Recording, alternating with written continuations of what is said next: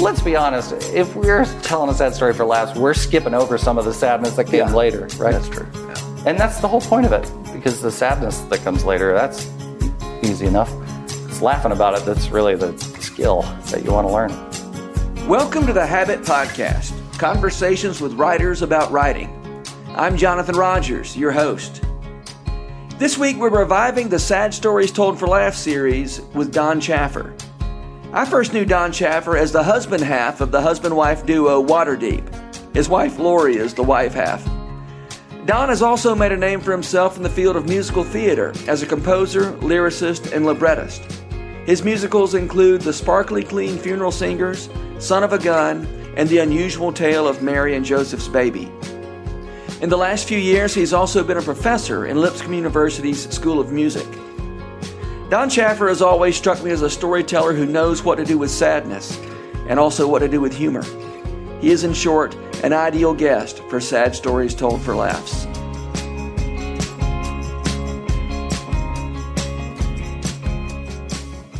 Don Chaffer, thank you for being on the Habit Podcast.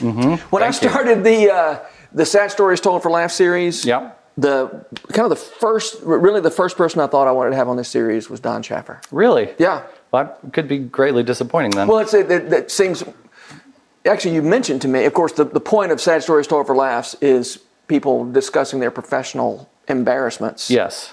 And what that has worked in them, either creatively or in their soul or whatever. And you mentioned a little while ago, and when it was too late for me to cancel this whole thing, that relatively early in your life, you sort of burned out your embarrassment receptors. Yeah. Yeah, I mean, so for example, I had like a best friends in grade school that hung out with all the time, and their parents were regrouting their bathtub, and they thought, well, we'll take the shower curtain down. This way no one will use the shower, which doesn't occur to me that that's a problem. So I proceeded to take a shower and not only ruin whatever was going on with the grouting, but shoot water across the entire bathroom, which, again, I'm going to have like maybe 20 to 30 anecdotes that are exactly that funny and that long. I hope is that the format? I'll see what I can do with it. Yeah, and I've been mocked relentlessly by, my best friend's dad for that. But how old were you at the time, by the way? That's, grade school. It's like third, fourth, fifth grade, something like that. All right. That was also when we took a field trip to the cemetery, and I had to go to the bathroom real bad. Mrs. Vishy was our teacher, and I said, Mrs. Vishy, I have to go to the bathroom, but you're in a graveyard. Yeah. We were doing, the rubbings. I was going to ask you why you were doing a field trip to a it's cemetery. An interesting choice, particularly when you really have to go to the bathroom. Yeah. And so there's no bathroom available. And I asked her, and she says, well, we're going to be done here in just a minute. Okay, Yeah. So I go back a second time. Mrs. Vishy, I really, really need to go to the bathroom. And then finally a third time, I say, Mrs. Vishy, never mind. And they had to drop me off at home. And then my mom would have this woman come clean our house once a week. That happened to be the time. What are you doing here? Nothing, run upstairs. And I also was a chronic bedwetter till the 6th grade, so I have a trail of ruined couches behind me as well. So there was kind of a lot of this sort of stuff. And then when I get to high school, that's when I decide to push the limits of fashion.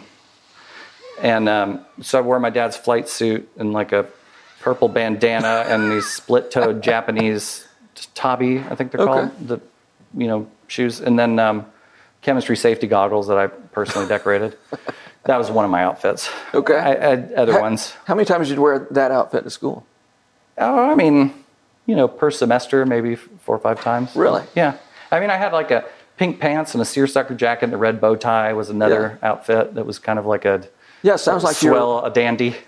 And then I also made my own T-shirts like Love One Another, which I made one that said Love One Another with but I used a palette knife and red ink, and it looked more like a Manson murder sort of a thing instead of like a biblical. So the point being, at one point, my mom confronts me. She says, so I've been thinking about why you do this, and I think it's that you don't want to be rejected by people. So you figure, if I just, make it so that I know why you've rejected me, then I don't ever have to feel rejected. So this is where we're telling sad stories told for sadness. Okay, yeah. So your mother was right about this? I think so. I mean, I denied it at the time vociferously. But yeah. So by the time I get on the stage, I'm ready to make fun of myself at any point. So, for example, when we had, and this wouldn't have been a great story anyway. But I'm just going to keep them rolling, right? They're just small, moderately entertaining bits. That's going to be my thing. I don't know if that's what you had in mind, but so we had this, end of the first chorus of this new song. Instead of ringing out for 4 counts, because we're in 4/4, I decided to ring it for 5 because it needed just a little extra. And then the very first night, after 4 counts, I come in, bold as can be, and the rest of the band comes in a quarter note later. But in that moment, I thought, whoops, and yelled out, woohoo, right over top of my own bad entry. So we made a career of more or less making fun of ourselves. So I was never beyond stopping the band and going, whoops, we totally screwed that up. Let's try it again. And, so, yeah. Okay. Yeah. So do you draw any connection between this idea that your embarrassment receptors were gone, right? Which, by the way, the evidence that you tried it out for your high school career, it was very convincing. Right? Thanks. I also, by the way, I had a yellow 1978 Honda Express 2 moped that I bungeed a milk crate on the back. I carried a Samsonite briefcase that I bought in Tijuana that was. Is where I also bought a machete that my dad said had been leather cured by human urine. I don't know if that's true, but it certainly smelled dodgy. At any rate, so I had the suitcase, the yo-yo, the moped, and then I had one of those, like the cheapest possible Dot brand red moped helmet with the smoke-tinted shield where I don't know if they even make these anymore, but it was kind of, the effect was that the whole thing was just a globe of anonymity, and then I stuck sucker darts on the top, so it was sort of Marvin the Martian. I don't know if he had antenna, but it looked spacey. So somehow you got from, forgive me, but this is, you sound a little obnoxious. Yeah, very. As a high school person, for sure. I certainly would have given you a swirly. If we'd gone to the same high school. Yeah, but somehow that, forgive me, sounds not especially mature self-expression, has developed into something a little more mature. And I mean, I enjoy the work you do now. Oh, I see what you're saying. What I'm saying is, if I'd known you in high school, I would have written you off completely. Yeah. And that's saying as much about me as about you, right? Sure. And then thankfully, let's talk about I didn't know anything about you or your work until you had outgrown this. Yeah. Are you asking how does that obnoxious a kid get to have any sort of emotional like depth? You. A superstar.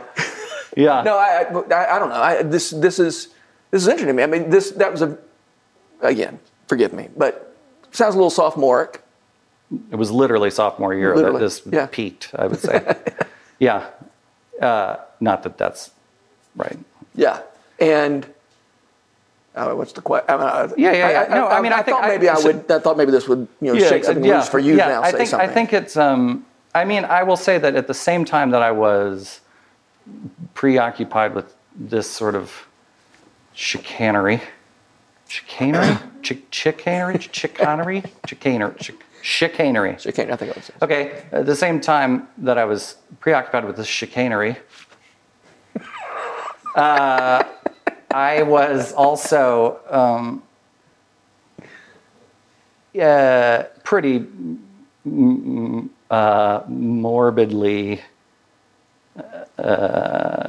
preoccupied with existential dread. Okay. So I think it was a. How's the existential dread going now?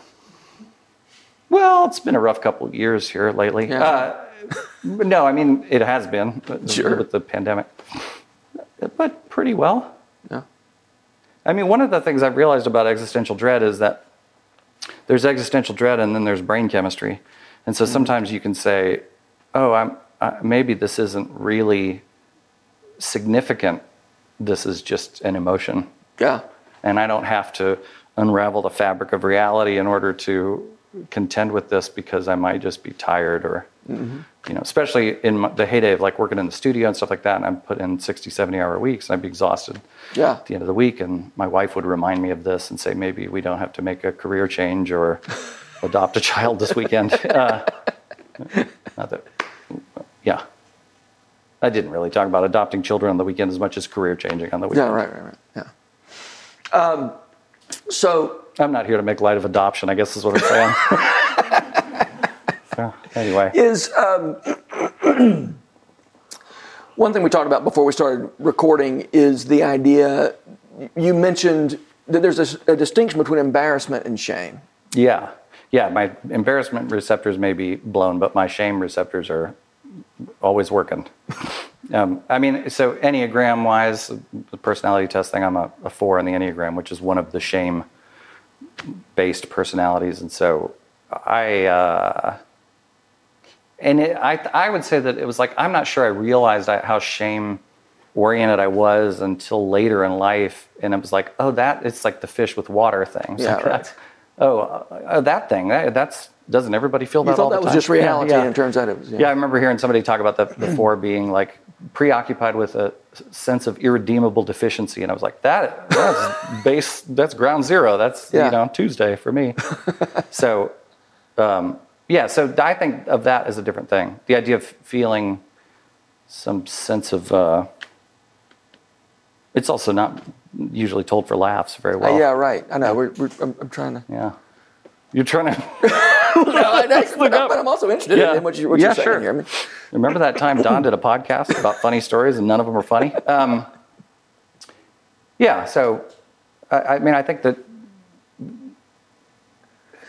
To what extent does shame drive does it drive your creative work? I mean, there have been times in my life where it's like, what got me up in writing, and this didn't, frankly, I burned out on it pretty quickly, but what got me out of bed was, I'm so ashamed of lying in bed and not being productive that I got to get up and it was shame that made me, and then I reached a point where it's like, this doesn't work anymore, and this idea that I'm not going to get up and be productive until the pain of being unproductive outweighs the pain of right. Like I had to get past that, but I know that there was plenty of shame in my own ability to well, and I guess there's shame as a motivator, which is what that is, and I definitely have had that. Like sort of, there's even sometimes I have to admit that I even use that. There's almost a sense of like, let yourself feel that a little bit until it does motivate you, and I don't know that that's maybe it's not path A, but it does result oftentimes in breaking the inertia. Mm-hmm. But then that's shame sort of as motivator, but then there's sort of shame as state of being. So for example, like the one of the other 4 things is this idea of envy, which I couldn't relate to. I didn't feel very envious of many people until I realized somebody was describing envy in this particular personality as believing that other people had something in their lives that you didn't have in yours. And I was like, well, yeah, but that's just true. Yeah. Right? Like that feeling of, and so there's also an Orthodox prayer I ran into one time that talked about how it was a prayer of confession, forgive me for when I've been wounded by the beauty of another. And I thought, oh man, that I definitely can relate to that. Yeah. So it's not that I wish I had the beauty, it's that their beauty made me sad because I didn't have it. There's a Catholic catechism that defines envy as a form of sadness. And I think that's a really helpful way of thinking about envy. Now, I will say, sad stories told for what? Laughs. I have a lot of that. I've had a lot. My sister and I, in particular, we've had a number of in our lives. Our dad was a complicated character, and laughing at stuff. Even to this day, I've been working on a memoir and interacting with her a lot. And the number of times that we'll have something that's literally in tears followed by incredible laughter. That's a common occurrence. I bet you'd want to know an example of it. But I would. And I'm going to get back with you on it, I promise, by the end of the podcast. You mentioned 4 things a minute ago. Did you say something about 4 things? 4. That you said one of the 4 things is envy? Oh, I shame, meant envy? Of a 4. Oh, yeah, got you. Of a 4. Yeah, Enneagram 4. Yeah, Enneagram 4, yeah. So envy, not a part of your... Well, I don't experience it as like, I wish I had that guy's car, right? Like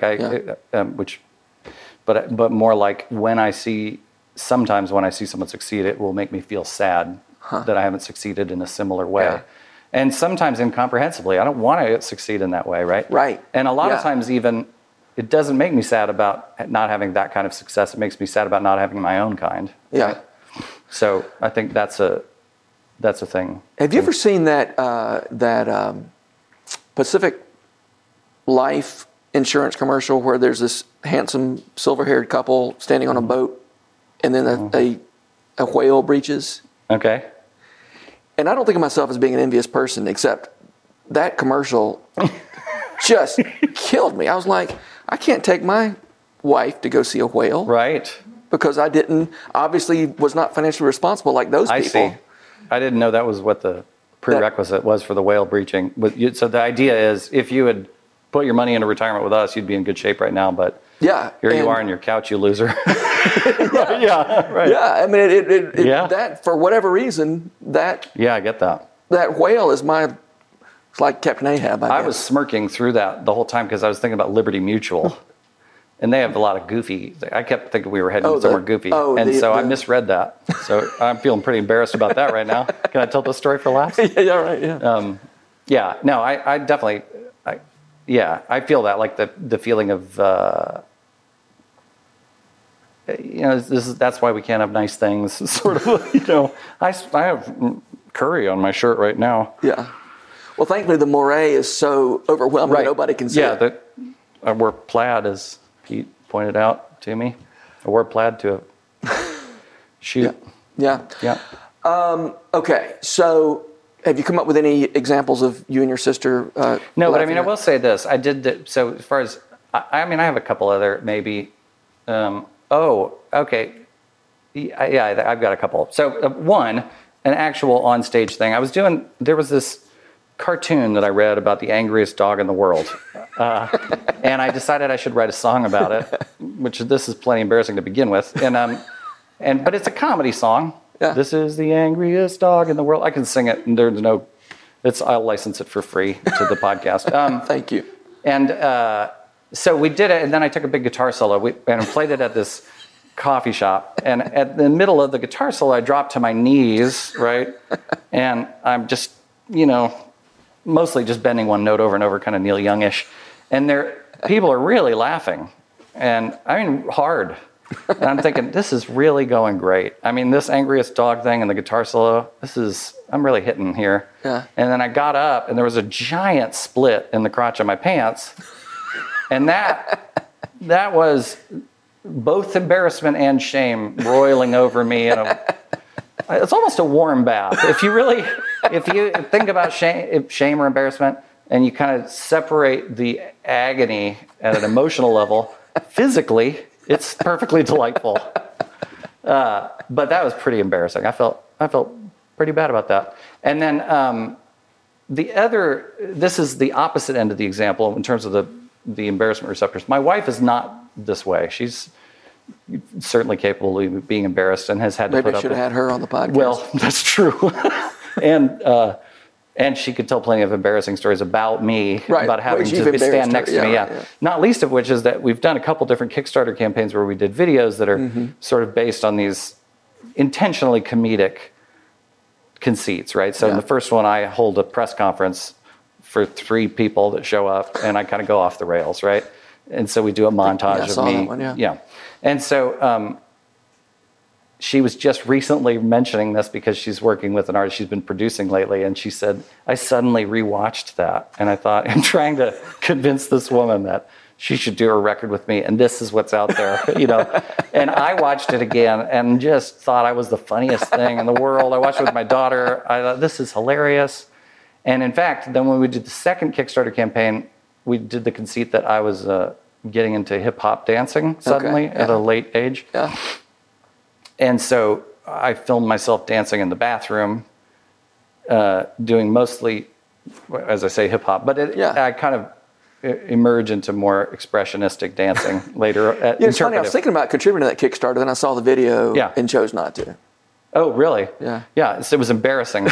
And so, I watched that one, and I rewatched that as well. I also thought it was great. My daughter thought it was great. I think I'm hilarious. And then I did get a contact from my 8th grade ex-girlfriend. Okay. And she said, very funny, and I hadn't talked to her in ages. She said, I did get a question from one of my coworkers. Why are you watching a video of a man grabbing his crotch right now? And then she had to answer, this is what I find funny. She would have to answer, it's my ex-boyfriend from 8th grade. I find that, I'm too busy finding humor in that to consider how I have been used as a tool in the process. I think one thing that's funny about that story is you twice refer to this as being ex-boyfriend and ex-girlfriend. Like, we kind of take it for granted that you're 8th grade. I just wanted to be real clear. I mean, Facebook, that could get dangerous. That's true, yeah. It is really putting the nail in the coffin on that one. It's over. Good. No, anyway, but I just think it's... I will say, I remember watching Will Ferrell at one point, and you're going to have Dave Barnes on, or you already have. I don't know where we are in the release schedule. I was told that this is not going to be edited, but I'm still giving my edit. You might want to cut this part out. I've also heard that that's a joke that's been used a lot, so cut the joke out. What were we talking about? Dave Barnes. Oh, somehow Dave comedy. Barnes. Yeah. Will Ferrell. I just remember watching Will Ferrell do the cowbell sketch, and his shirt would kind of ride up on him, which is, by the way, because I felt I had a similar physique to Will Ferrell. I think I still do. I think we're tall, lanky, forward head carriage, a little bit extra prosperity, as my dad referred to it, around the midsection. And he wore a shirt that's a little too short when he's playing the cowbell. And it's definitely one of the funniest parts. And I thought, the thing about comedy is you just have to embrace those things. Like, anything goes, debasing yourself for the laugh. And there was a switch in my head, even later in life, about that, so that when those Kickstarter videos came up, I was ready to just... You're ready to go. Ready to let it all rip. There you go. Okay. I should have prepared more questions. Yeah, I have other notes. Let me just make sure. I do have a really good story about a friend getting real embarrassed. Yeah, just cut this part out. Nope, that's it. Really? I don't know. I mean, this is pretty much it. I'm still trying to think of what the thing. Here's the thing about the stories with my sister and is that Norm Macdonald used to say that he thinks the best jokes are the ones where the setup and the punchline are pretty much the same. So, for example, one of his weekend update was that, Julia Roberts and Lyle Lovett got divorced recently, and apparently the trouble started when she realized she was Julia Roberts and he was Lyle Lovett. And so that's the setup is Julia Roberts and Lyle Lovett punchline. Yeah. So I feel like that's true in family tragedies, where somehow there can be a moment where the very thing that is heartbreaking just becomes funny. You just repeat it. Isn't that ridiculous? And then it's like, and then you can start laughing about it.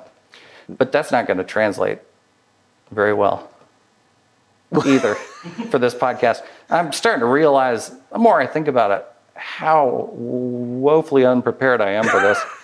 Which I want you to know, it's not that I didn't spend time thinking about it. I actually spent a fair bit of time, talked to my wife, almost called my sister, forgot to. And then And then I kind of thought, well, if I embarrass myself, won't that just be good? Yeah. Well, you have no reason to be embarrassed here, Don. We're all friends here. We're playing it for laughs. Yeah, right. But I do want to hear a little more about where the all of the existential dread, the shame, the embarrassment. See? That's not funny, but it is funny. It is kind of funny. Yeah, right? The existential dread, the shame, the embarrassment. Like how these things shape the way you think about your work as a person who writes songs, writes musicals, now teaches. Yeah. And by the way, this is your first semester teaching. I should think there would be that might be a rich vein for. Well, and I'll tell you what, I've yet to teach them without masks. And so all this incredible comedy I'm rolling out for you, it's fallen on deaf ears for the currency of the references, which I have a problem with. And also because I can't tell when they're smirking, which I'm not looking for guffaws, but a smirk goes a long way to keep you rolling. Yeah, right. That's when you can really start stacking your punchlines. And I'm not getting that, so I'm having to resort to just telling them about how Sid Vicious probably stabbed his girlfriend to death. Not even funny. No, but it's part of the history of popular music, which I taught last semester. I figured it was appropriate at a Christian university to cover that side of things because you want to get out from under the shelter at some point. That's right. And I've said it's your first semester teaching. Not true. It's your first semester teaching full-time. Right. Yeah, I've been adjuncting before this. Yeah. Which is a word for teaching part-time. Teaching part-time for really, really bad pay. I think you just said teaching part-time. I'm not positive. I don't think so. You guys can rewind that. Maybe cut it out. Anyway, existential dread. Yes. Shame, embarrassment. Yep. How do they affect my work? Well, yeah, I mean, yes. Well, okay, so, without having to convert this into humor, right? Right. I think, one of the things, so I ended up going into music theater about 10 years ago. I've written several musicals now, and one of the things I've recognized is like when I have a low point for a character, like the kind of despairing, nihilistic moment, man, those songs just flow out of me with no problem. I can imagine the let's just burn it all down, what's the point moments very easily. And so my work, I think, over the course of my life has been a lot of wrestling with that and trying to find redemptive moments in the muck. And I think, which is hard to do sometimes. Hard to do, and on the other hand, is utterly written into the code of the universe, right? So it's always there. The redemption's always around somewhere. Yeah. Even if you have to grope for it. But I think that's been a piece, and I think I also just assumed for a long time that other people felt the way we did. And as it turns out, some people did, but not everybody, which is why we weren't maybe a household name. Because it's, but we had fans that were real devoted. Yeah. And it's good. Yeah. I'm good with it.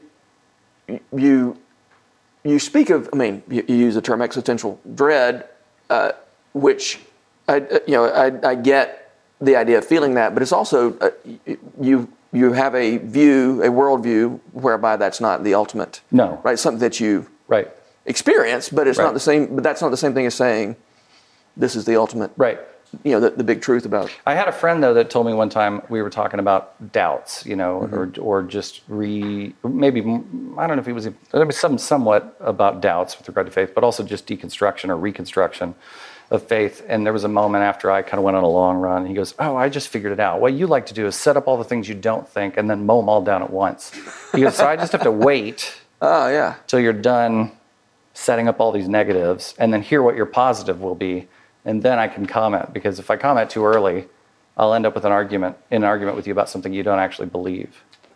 So I do think that that's true. That's a truism about the way that I tend to process through things. Yeah. It's like sort of look at the worst of it first, and then kind of like, have we told the truth about what we're up against? And then what's the answer to it? Sounds like Dostoevsky. I mean, he was so good at articulating the position he didn't agree with. Yeah, I compare myself frequently to. Right. It's the beard. Yeah. Yeah. I wonder how that picks up in the microphone. And there's some built-in ironic distance in this, right? If as a Christian person who can, wade around in the muck, but also believes that this muck isn't all there is. There is some distance built in there. Yeah, it's interesting. How do you mean? I mean, I get distance and I get ironic. I think I get ironic. I know Alanis didn't quite nail it. Right. But she nailed it. She nailed it for the kind of irony. I mean, she was talking about verbal or situated, whatever kind of irony she was talking about. But I just mean this idea that when you think about it in a novel, for instance, where something, that you see the characters and you're sitting in a different position and things they don't know. Yeah, that's interesting. I have not thought of myself looking at myself that way. But if that's what you mean, like I have a sense sometimes that I can sort of, and I think that's where the laughter comes from, right? Mm-hmm. Is you see, this looks pretty bleak. Yeah. But you have enough of a disconnect to say, but it won't always seem quite so bleak.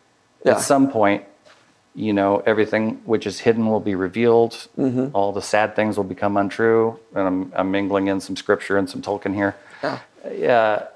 And so therefore, there's that Paul bit about, suffering counted as glory. Anyway. Counted as all joy. Yeah, when you encounter various trials, there's that weight of glory.